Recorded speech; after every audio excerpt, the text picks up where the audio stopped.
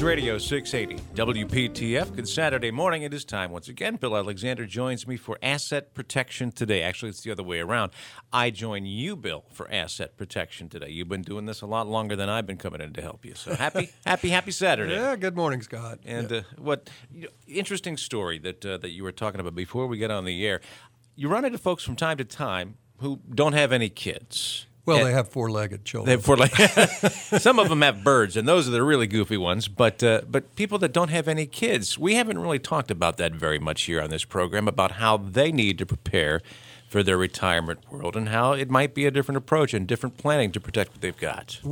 Well, they do have very unique issues, and there are lots of folks that fall into that category. You'd be surprised how many folks are in that category. And it is very much a different perspective in terms of what should be motivating. I met with a wonderful couple recently. They were doing well. They had a long-term marriage. They had good retirement resources, no debt. I mean, the perfect situation. Mm-hmm. I mean, truthfully, everyone, when they get ready to retire, should be in such good situations with a good retirement portfolio and no debt. Their house is paid for, and they have good retirement income. You wouldn't be telling me this if there weren't a but, though. No. It's sort of like, wouldn't it be nice if everyone had such a wonderful situation, which we don't. You know, every planning situation is different. But one of the concerns for this couple was, we bought long-term care insurance a number of years ago. We know it's going to go up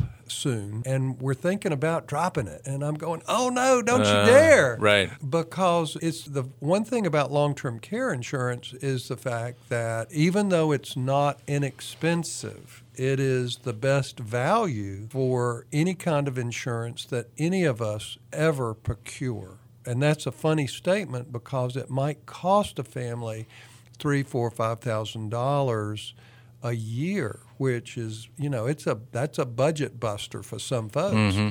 But you have to look at it a different way. And here's the problem, or here's the way to look at it. How much do you pay for, and I'll just ask you in broad terms, how much do you pay for your homeowner's insurance? A lot. Okay? Yeah, it is a lot. For most families, it's $1,000 to a couple $1,000s a year. Now, what's the risk of your actually having any calamity as it relates to your home that's insurable, in terms of liability, such as a major fire? Well, truthfully, the probability of risk for a homeowner is less than 0.1% each year. Pretty small. But that's not the risk for a catastrophe, such as a house fire that consumes your entire house and all your possessions. That's the risk for any house fire. A small house fire. And most fires are small. Mm-hmm. In other words, less than $10,000 of damage. Yeah, a little grease fire in the kitchen and there's some smoke damage. In other words, the risk for that type of calamity, and including the catastrophic fires, is less than 0.1% per year. So you're paying, let's just say, $1,200, $1,500 a year for almost no risk. But you're not, of course, if you have a mortgage, you have no choice. You have to have homeowners insurance. Right. But most people don't even think of it that way. Most people would not be uninsured as it relates to their home, right? Right. Well, so 0.1% of 1%. What's the percentage that somebody might need the other product? Well, let's look at long-term care insurance. If you reach 65, even in good health, if you reach the age of 65, you have a probability of everyone, 50%, that you will have a long-term care crisis, and I mean crisis, where equivalent to losing your home and everything in it, uninsured. 50% chance. 50% chance. Now, if you're married and you and your spouse reach 65 together, there's an 80% chance that one of the two of you will have a long-term care crisis where you will require 3 years of nursing facility care. So, I mean, truthfully, now, the ladies out there actually have a higher percentage than the men. So when I say 50%, the men are a little bit lower, the women are actually higher because that's average for both sexes. Okay. Okay. So Individually or as a couple? Because if you're a woman and you're in a couple, the man makes it go higher, doesn't it? Oh, no, because they're more likely to keel over and die sooner. The 70% of the men have the fortune of dying at home being taken care of by their spouse. You know, the ladies tend to be the caregivers. But what I'm really getting at, and I tell folks that I look at long-term care as the risk financially of losing your home and everything in it. Because for most folks, a long-term care crisis will actually cost them out of pocket something in the neighborhood of anywhere between $150,000 and $400,000 a year. And so most people cannot weather that storm. Well, here's the thing for a couple that has no children. The truth is that there are an awful lot of folks who are uninsured, and they do have a long-term care crisis. So the question is, who do those folks fall back on? I'll let you answer the question, Scott. Who do you fall back on if you don't have enough money to pay for the care you need? Generally, the way society looks at it is the kids. Well, the first person is always going to be the spouse. Correct. And then after the spouse, if you're single, then the next group would be your children, and that normally is going to be your daughter, if you have one. Right. Maybe your daughter-in-law if you don't. Go ahead, I was going to say, yes. If you have a son, it might be the daughter-in-law. Right. But the fact of the guys out there generally don't do a very good job. Now there are lots of exceptions, but it's generally the daughters that come forward to take care of a parent. But a single person doesn't have that fallback, right? So when I'm counseling a couple long-term, I know they're going to fight like the Dickens to stay together and take care of each other, insured, uninsured, no matter what. Stay at home, take care of each other. But when one spouse dies, the other person doesn't have anybody then to fall back on. So a couple things. Number one, do you think long-term care insurance might be more important to a person in that situation where, and I guess the same situation or a similar one would be if you have children, but they don't live close by. They live in California. They live somewhere that they have job situations where they can't. They wouldn't be in a position to take care of you. But the bottom line is a single person who has no children, that long-term care insurance might be a lifesaver for Right. them. It might be the one that keeps them from... Now, there are lots and lots of folks who buy long-term care insurance simply because they don't want to be a burden on their children, and that's a very legitimate reason to have it. But for those folks who are single and they don't have a child to fall back on, then long-term care insurance might be the most important product they ever buy. Okay, when we come back, I'd like to talk a little bit about how you have that conversation with those people with no children. Breaking back, this is Asset Protection Today with attorney Bill Alexander on News Radio 680 WPTF.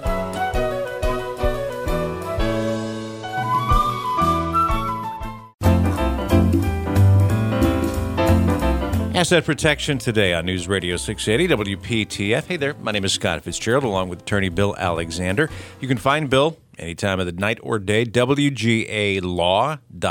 That's WGALaw.com. Before the break, we were talking about a scenario where a couple doesn't have any children. They might have a dog, might have a cat. Neither one of them would be able to take care of them as they get older, and maybe there's a long-term care crisis. So long-term care insurance is probably the only thing that's really going to help them out. How do you have that conversation with this couple? What is that like, Bill? Truthfully, Scott, when it comes to long-term care, with the couple I just met, it was really easy because they brought it up. It was like, should we keep our long-term care? Do we really need it? In their case, they had assets. They could self-insure, but they already had the insurance. And it's really, truthfully, you can't replace the older insurance policies. Even if you can get the new policies, they're not as good and they're more expensive. So anyone who has an old long-term care policy should absolutely keep it. This particular family, they had a group policy through John Hancock, and John Hancock at one time was the largest insurer for long-term care in the world. But they're not in the business anymore. They are not writing long-term care policies anymore. They just decided they weren't very good at it. Mm-hmm. So, but those policies are still there, and the company's standing behind them and those kind of things. But folks who have their long-term care policies should keep them in almost every circumstance. What could be the opportunity cost? Somebody's got it today. A couple has it today. They've had it for 20 years. They decide to drop it and then pick up a new one tomorrow. What could that delta be? That's not going to happen. If somebody drops it, it's because they feel like they can't afford it. How big would that mistake be? Well, it would be a huge mistake, and that's the thing is that while you're healthy, it's a cost, it's a burden, but it's the kind of thing that when you need it, it's like gold. A lifeline. Yeah, it is absolutely wonderful. Long-term care insurance gives you 10 times more options in terms of your future than anyone that doesn't have it. I don't want to focus too much on long-term care insurance. I want to focus on couples without children because they have other unique planning issues that are not hard to see, but sometimes hard to figure out.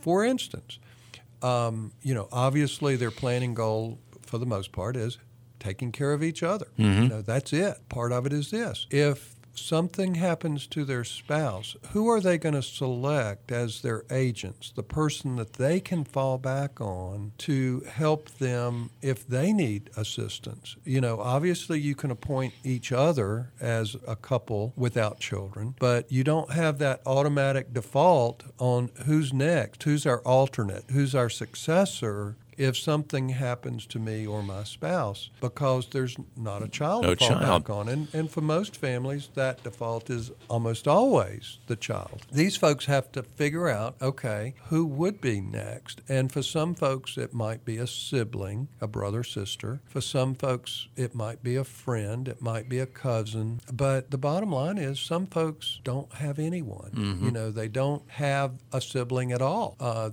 Or their sibling is 10 years older than they are. Yeah. And so, that kind of thing. So it's not necessarily a good selection. And truthfully, a person who doesn't have a good person to select, one that they're comfortable with, one that they know would always be honest, always make the right decision on their behalf, if you don't have that person in your life, then you should not appoint an agent. You only, the documents can be very powerful when you're really talking about a general power of attorney or a healthcare power of attorney. You're actually depending on somebody to, in essence, hopefully, to make a decision that would be consistent with what you would do if you were making the decision for yourself. And it's great if you have somebody you can appoint, but if you don't have someone, it's a really tough call. And if you don't have somebody on the tip of your tongue that you know that you could count on, then you probably should not have an alternate agent. You should appoint your spouse as your agent and then hope that over the next 10 or 15 years that there will be someone else that you might be able to appoint in the future, be it a good friend or someone that you could count on. But that leaves a gap and an unknown. It does, but it's better to have an unknown than to appoint someone that's inappropriate. Well, then who would then help me close the loop in my brain here?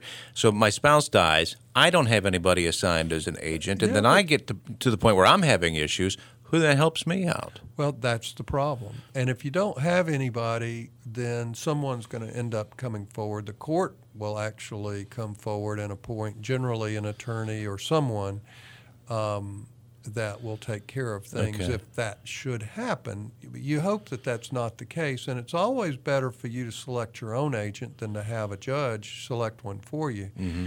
But that's just not the way it always happens. I'm just trying to bring out that selecting agents is an issue for folks that don't have who don't have children, and it's a very important discussion. Another discussion we have frequently is what do we do about our pets? Who's going to take care of them? And that's a big issue too. Well, and it really is. And we can do what's called a pet trust, and there are other ways of skinning that cat, if you will. Poor choice of words. They don't want to hear that. Poor choice of words there, but the bottom line is that there are ways of doing that, and there are a lot of folks that they want to put a trust in place for that. But that complicates an estate plan that might be a fairly simple plan. But we do pet trusts all the time. Is there an agent then for the pet? In essence, you have to select somebody, or you end up having to have your trustee to select that person and pay them. And there's some organizations that will take in pets, for adoption and things like that. It's better if you have someone that already knows your pet, and you can make arrangements for them to come and be there for the pet. But it's another issue. The wrinkle that could potentially come up. We're talking about people that they get to the retirement age and they don't have children. Different scenarios, maybe even some different documents that might be necessary. When we come back, I'd like to talk to you a little bit, Bill, about trusts and revocable and irrevocable trusts and how they may or may not be appropriate. It's Asset Protection Today. We'll be back in a moment on News Radio 680 WPTF.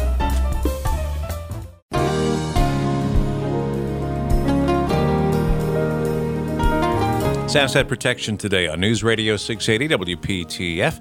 And Bill Alexander is with us, as he always is. If you want to find out more about Bill and about the firm, you can always go to WGALaw.com. WGALaw.com. I suggest highly that you check Bill's background out here before you actually engage him. Just like Bill, you would recommend that somebody checks out their professionals, but the good news is that when people check you out, they realize that you're kind of the one that knows the most about most of this stuff in the area. So I'm always honored to have the expert here. You're kind. You're exaggerating a little bit. No, I'm not exaggerating because I've done my research, Bill. You're kind then. Let's put that way. I can try to be. At least I can. We're talking today about couples that don't have any children. And before we move on to some different documents, there is a unique opportunity for these couples to do some good in the world that may not necessarily be first on the list for folks that have kids. Explain how that might be a situation. Just another issue for these folks to think about, that most folks with children, they know where they want their estate to go when they die, and that is they want it to go to their children. Well, if you don't have children, then what are you going to do with your money after your spouse is gone? There is a fun opportunity to do charitable planning for many of these folks, and there's a lot of fun things that they can do. Hopefully, when folks don't have children, sometimes it's like, well, I've got a niece or a nephew, that sort of thing.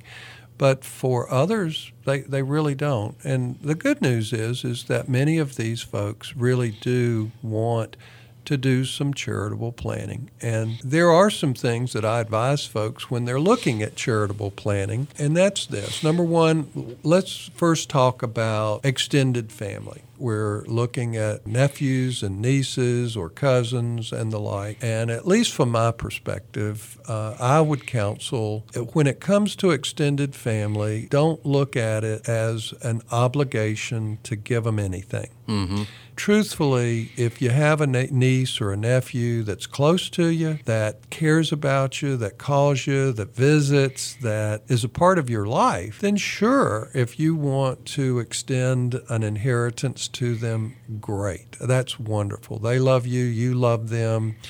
Do something for them. Right. That's magical. But should you leave it to a nephew who hadn't called you in 10 years, never comes to Thanksgiving, doesn't give a flip about whether you live or die, probably wouldn't come to your funeral if right. It's the kind of thing where, do you really want to leave that person something simply because they're alive? They're alive, and you can call them family. Well, I'm prejudiced. I think that is wrong. I don't think people that don't care anything about you should receive an inheritance from you. Whether the law would allow them to or not, that doesn't matter. When you're doing planning, you're planning right. for you based on what the folks who are important to you. Can you leave property to a friend just because they're really a good friend? Sure you can. Sure.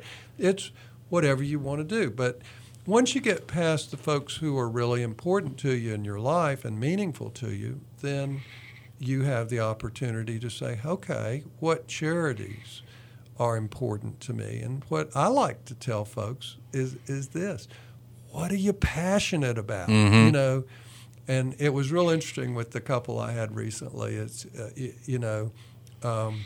the husband was a gardener. He loved to garden, and so that was clearly his passion. And one of the charities he was interested in was the food bank and the rescue mission and things like that. I thought that was wonderful. And then, but the wife, she was still focused on her work. It was sort of like, well, other than the church, I really don't have something. And I said, well, look, you're getting towards a place where you're going to retire in a few years. Find something that really motivates you, that becomes a passion. And then that's where you need to leave your money. There are a lot of folks that want and do, and one of the things that's real interesting to me is the first thing that a lot of these couples will say is we want to leave it to a pet organization. From my experience, a lot of those organizations actually have lots of funds because it's one of the organizations that typically will hit a charity as it relates to folks who are leaving money. So I like to say, well, also broaden your perspective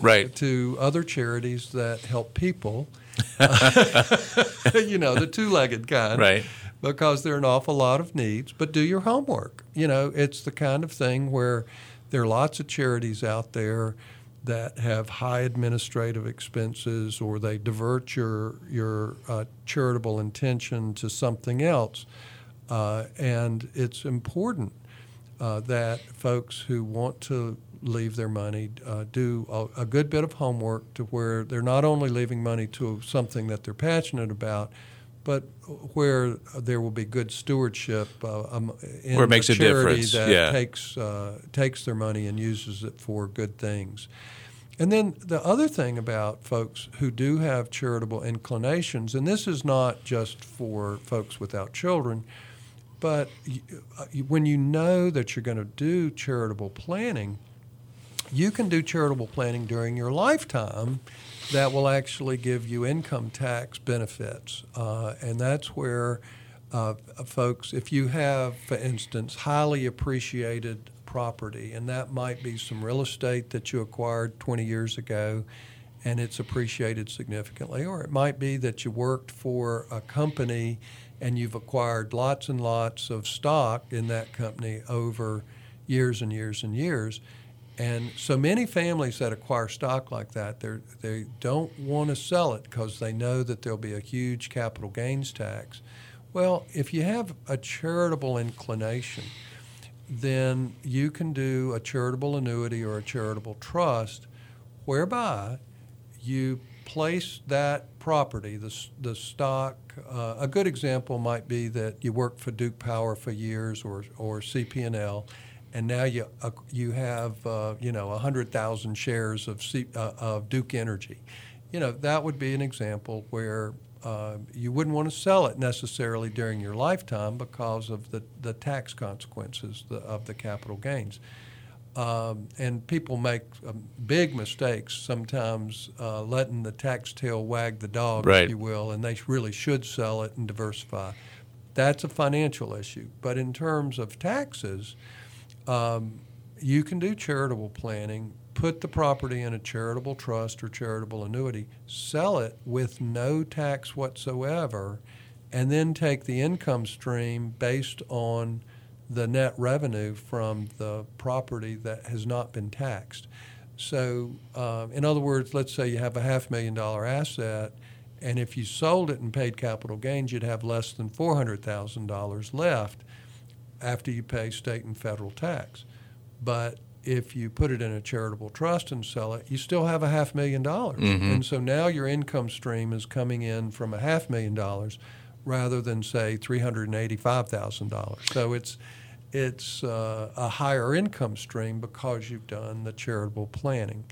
And that's an opportunity that folks who want to do charitable planning have, particularly if they have highly appreciated property. So a couple different sides to the coin. One is making sure that you cover your own tax behind, and then make sure that that what you've got and you're giving can do the most work, and by putting that into a trust. We'll talk about some other kinds of trust, if you don't mind, when we come back here. This is Asset Protection Today, another episode with Bill Alexander on News Radio 680 WPTF.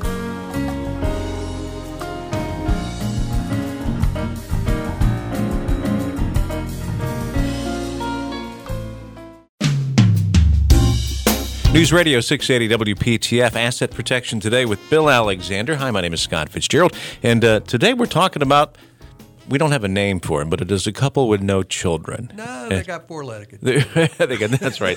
I forget the dogs and the cats. This is an older couple making their plans that don't have any two-legged children, and there's different options for them. You want to go into some of the other options or some of the discussions? Another discussion that we had with this same couple was, should we do our planning with a revocable trust? And truthfully, not everybody needs a revocable trust. I mean, and let me just put this out there. There are a lot of folks out in the community, professionals, that go around telling folks everybody should have a revocable trust, you can avoid probate, and that sort of thing. And the truth is, that's just not true. There are other ways of avoiding probate without a revocable trust. And a trust, while they're wonderful planning tools for folks who need them, can complicate people. Most people don't understand trust. I mean, I do, but I've been doing it for years. Mm-hmm. I mean, most people, it's a confusing thing. They know it's something that will help them. Maybe. But there's a difference between knowing it will help them and really and truly understanding it. And so I truly believe that simple is better if it works. You know, the whole point of planning is to have a plan that works. Right. And you know how it's going to work for you. I want folks to know that there are lots and lots and lots and lots of circumstances where a revocable trust is the wrong answer. You know, you don't need it. And truthfully, and now here we have a couple with four-legged children. Right. So their really only concern is, how do we take care of each other? Okay, that's their biggie. They had a long-term marriage, so they did not have complications in their life, if you will. You know, their basic strategy was, if I die, I want all my property to go to my spouse. Okay.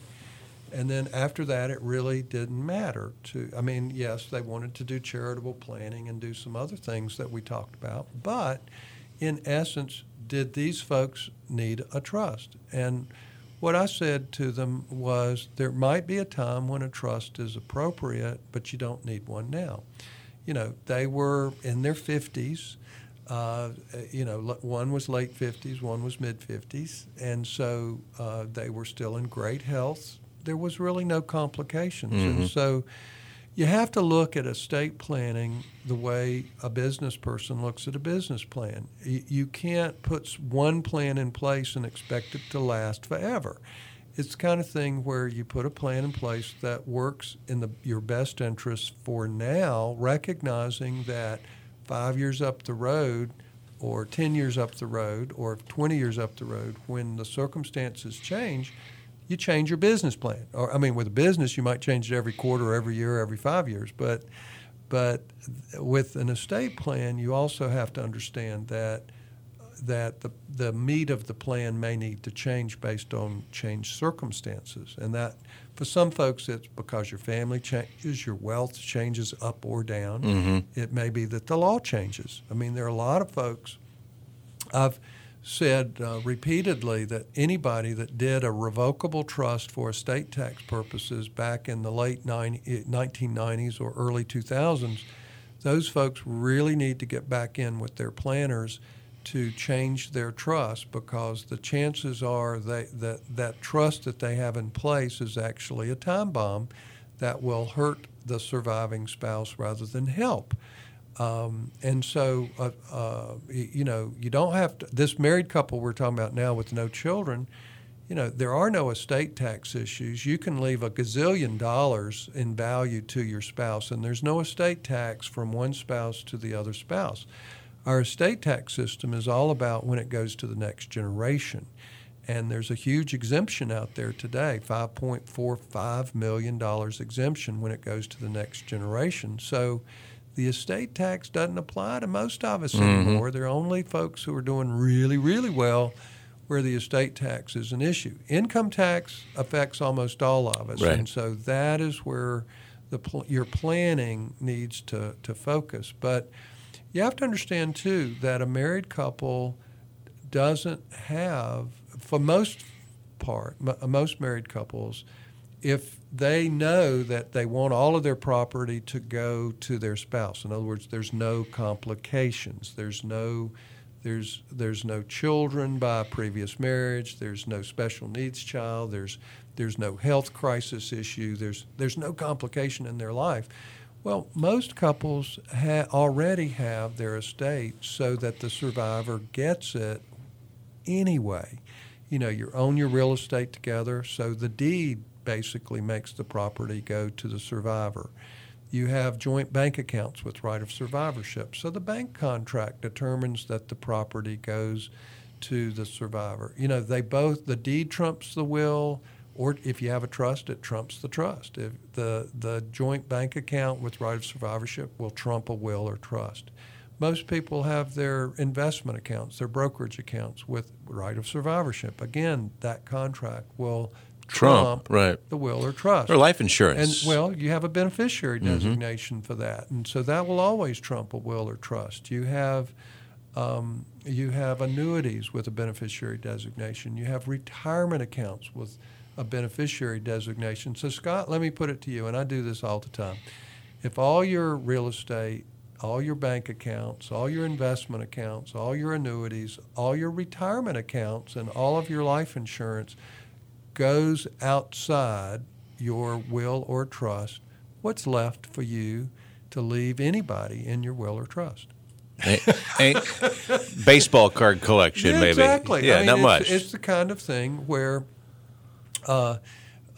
not much. It's your stuff, right? Furniture, furnishings, jewelry, things like that. And of course, you don't do typically a will or a trust based on leaving your stuff. A small.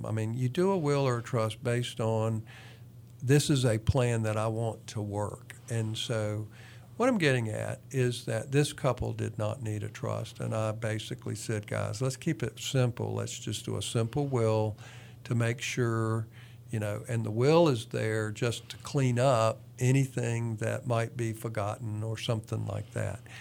And so in their case, it was real simple. Now, I said, after one spouse dies, the survivor, depending on circumstances at that point, may want to use a simple trust to make things work a little better, but they didn't need that. And that would be a different conversation that might occur 10, 15, 20 years or more down the road.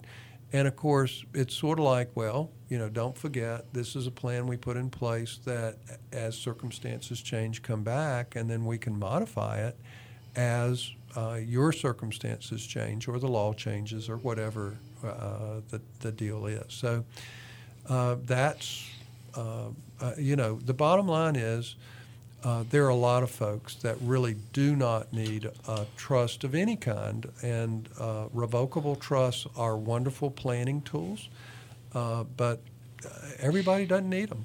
And it's the kind of thing where, now there was one thing that we can talk about in terms of why revocable trust might help, and we can do that when we come back. Okay, and there are some documents that everybody should have. So we'll talk about the trust that Bill just mentioned, some of the other documents you might need, and more coming up. This is Asset Protection Today. This is News Radio 680 WPTF. This is Asset Protection Today on News Radio 680 WPTF with Bill Alexander. And Bill, lots of talk today about trusts. And one of the things that you were saying is that there are people out there basically with a megaphone saying, you need revocable trust, which for many folks might be the right thing, but for some folks still it's not the right idea. So explain the who's and the whys and the what's and the needses. Well, if as it relates to revocable trusts, and revocable trusts have some wonderful benefits. They give you privacy. They allow you to avoid probate. They can give you very good tax planning, and they can give asset protection planning to your children and to your spouse too if you need that. And it also allows folks to maintain control, in other words, determine who gets their property, when they get it, how they get it, when they die. If you simply have a simple plan that leaves everything to your spouse, then you don't have any say into what happens to that property upon your death. This married couple, it was just the two of them. Their plan was, we want our spouse to get everything. You know, our goal is take care of each other, and everything after that is secondary. If you don't have children, that's the way it typically is. That's why charitable planning and things like that work. Well, this family only had one thing that we talked about as it related to maybe it could be a little more complicated. And so, for instance, they had some real estate in South Carolina. They also had some real estate up in the mountains of North Carolina that was in one spouse's name and not the other. Okay. Well, their plan was to sell the property in South Carolina. And because of the fact that they're fairly young, in their 50s, and their plan was to sell the property in South Carolina within the next 5 years or so. And so with that in mind, I said, let's do simple planning, not a trust. However, if they had said, well, you know, we want to keep that forever, we might retire there, I would have said, well, let's do a revocable trust to avoid a double probate, because that property in South Carolina will require a probate, and the probate in South Carolina can cost a whole lot more than the probate in North Carolina. And for instance, I had a client a few years ago that had a small home, not on the coast, but 20 miles inland. It was worth about $75,000. And while it was a very small estate, and this little house was one of the few things that the folks had, the probate in South Carolina cost $3,500. And it was like, wow, that was really expensive. And had this family had a very simple trust that much less cost, they would have avoided probate in South Carolina and not had any of that cost. So a trust can avoid probate. And if you own property in multiple states or any state outside North Carolina, then a trust might be helpful. Now, also, I mean, now this is outside the trust conversation, but it's, you know, the husband owned some property in his name alone up in the mountains. Well, it was like, okay, your goal, you don't plan to sell it, but your goal is for it to go to your wife. You've been married for almost 40 years, so let's just put the house in both names, and that allows it to go to your wife upon your death without a probate, and you're done. And so you could avoid doing a trust by just doing that simple thing. It was a no-brainer, and that certainly suited all of the circumstances as it related to that particular thing. But if a person is saying you need a revocable trust merely to avoid probate, you probably don't need a trust. You know, that's their selling points. Probate is awful. Probate is so expensive. And truthfully, it's not. You know, there are some court costs, but most people have property that go outside of probate anyway. You have other options to avoid probate that work in North Carolina without a problem. And so what I'm saying is get good counsel when it comes to whether you should have a trust. There are these businesses that we call trust mills that try to say everybody should have a trust, and it's just not true. And probate can be avoided in lots of different ways, and you know, these trust mills charge a whole lot for what they do, then you're not getting much of anything. A value for it. And truthfully, what happens, what I see with these trust mills, and even with attorneys sometimes, they'll encourage you to have a revocable trust, and then the most important aspect of your trust, they leave it to you to accomplish. You know what that is? Putting your property into the trust. You know, so they make the box, but they don't put anything in the box. Okay. And that's the problem, because if you create a trust, I will not create a trust unless it's in my client's best interest and the client understands that their property has to be placed inside the trust. So we have to transfer their property into the trust. And I help them do it. That's part of what I do. But do you know what happens if you create a trust and then you don't place your property inside the trust? You've just doubled your expenses instead of saved expenses. Now, why have you doubled your expenses? It's because you haven't placed your property inside the trust prior to your death. You still have a probate. Your will says, at my death, take my property and put it into my trust. So your estate has to go through probate with all of its expenses, and then you have trust administration on top of that. So you have an added expense that you would not have had if you had not created the trust in the first place.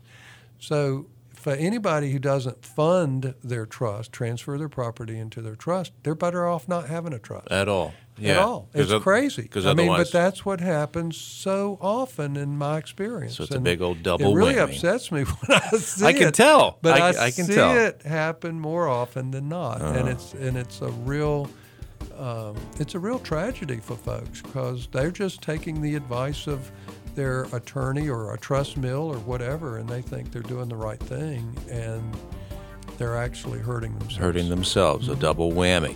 We'll talk about some wrap-up ways to avoid some double whammies coming up as we wrap up asset protection with attorney Bill Alexander. You can find him online, WGALaw.com. That's WGALaw.com. This is News Radio 680 WPTF.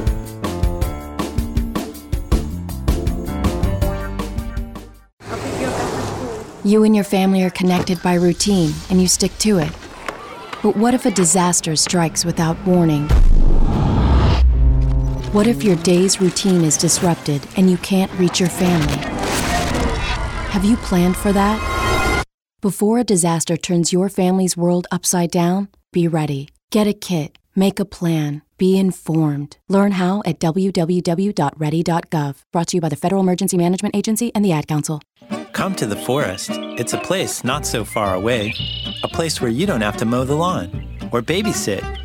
Come meet bugs and birds. You may even meet the mysterious creature known as the other you. The silly you. The curious you. Ask your parents to take you to this not so far away place. Come to the forest, where the other you lives. But first, stop by discovertheforest.org, brought to you by the U.S. Forest Service and the Ad Council.